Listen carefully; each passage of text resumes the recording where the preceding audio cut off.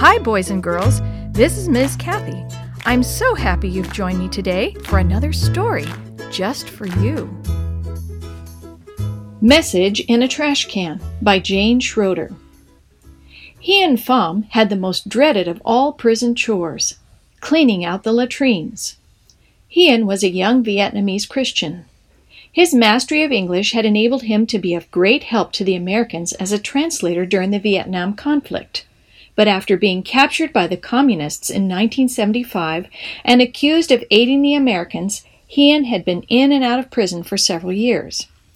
During his long confinement, his jailers had been indoctrinating him against the West, and especially against democratic ideals and his Christian faith. "You may not read anything in English," they told him. Hien was given only communist propaganda written in French and Vietnamese. One book pictured the communist man as a bird in the iron cage of capitalism, throwing itself against the bars of oppression and bloodying itself in the struggle for freedom. These daily attacks on his beliefs began taking their toll. "Maybe I've been lied to," Hien thought. "Maybe God doesn't exist and my whole life has been governed by Western lies." The more he thought about it, the more convinced he became. He made up his mind and resolved, "I won't say my prayers tomorrow morning or think about my Christian faith ever again."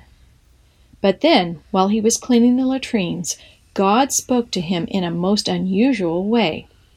In the prison, the toilet paper, which was just regular paper, was placed in trash cans instead of being thrown down the toilet. Hien was cleaning out one of the 10 cans overflowing with toilet paper when he saw what he thought was English printed on one of the pieces of paper.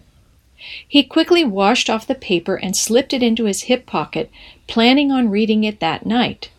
Since he hadn't seen anything written in English in a long time, he was eager to see what it said.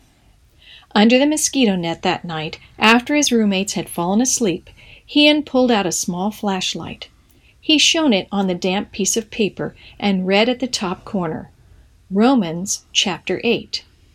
It was a page from the Bible. Trembling with shock, he began reading.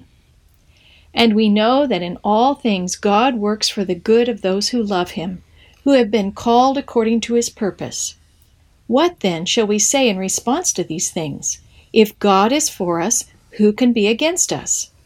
He who did not spare his own son, but gave him up for us all, how will he not also, along with him, graciously give us all things? Who shall separate us from the love of Christ? Shall trouble, or hardship, or persecution, or famine, or nakedness, or danger, or sword? No, in all these things we are more than conquerors through him who loved us.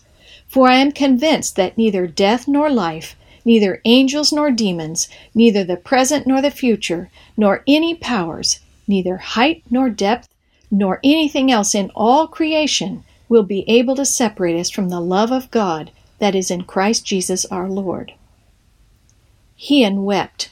He knew his Bible, and he knew there wasn't a more relevant passage of conviction and strength for him as he was on the verge of surrender to the threat of evil. "Please forgive me," he cried out to God. This would have been the first day in years that he had decided not to pray, but the Lord had other plans.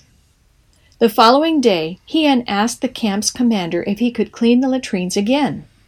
He continued doing this on a regular basis because he discovered that one of the officials in the camp was using a Bible for toilet paper. Each day, Hien picked up a portion of Scripture, cleaned it off, and added it to his nightly devotional reading. By doing this, he was able to retrieve a significant portion of the Bible.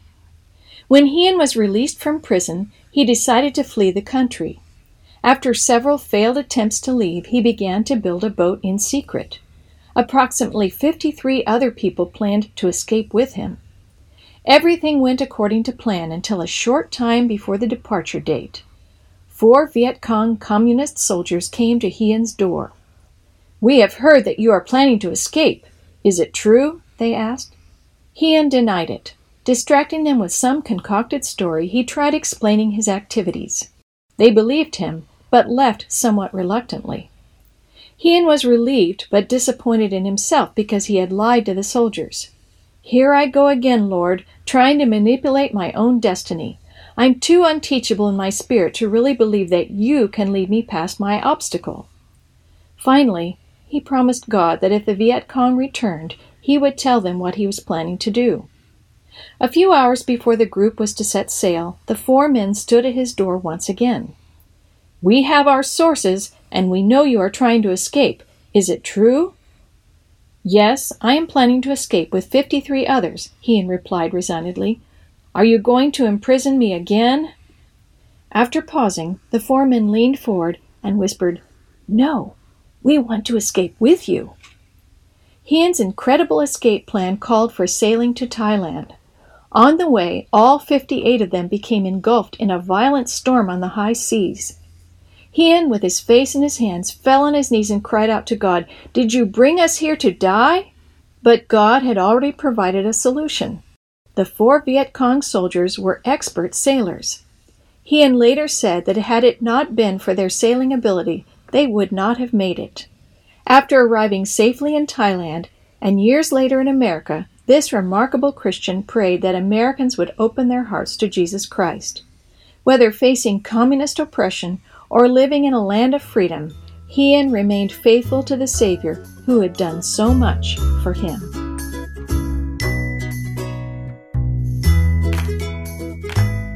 The story you have heard today is from Guide's Greatest Stories, written by various authors and compiled by Randy Fischel, and used with permission from the Pacific Press Publishing Association. If you're interested in any other books published by the Seventh-day Adventist Church, please visit AdventistBookCenter.com or call 1-800-765-6955.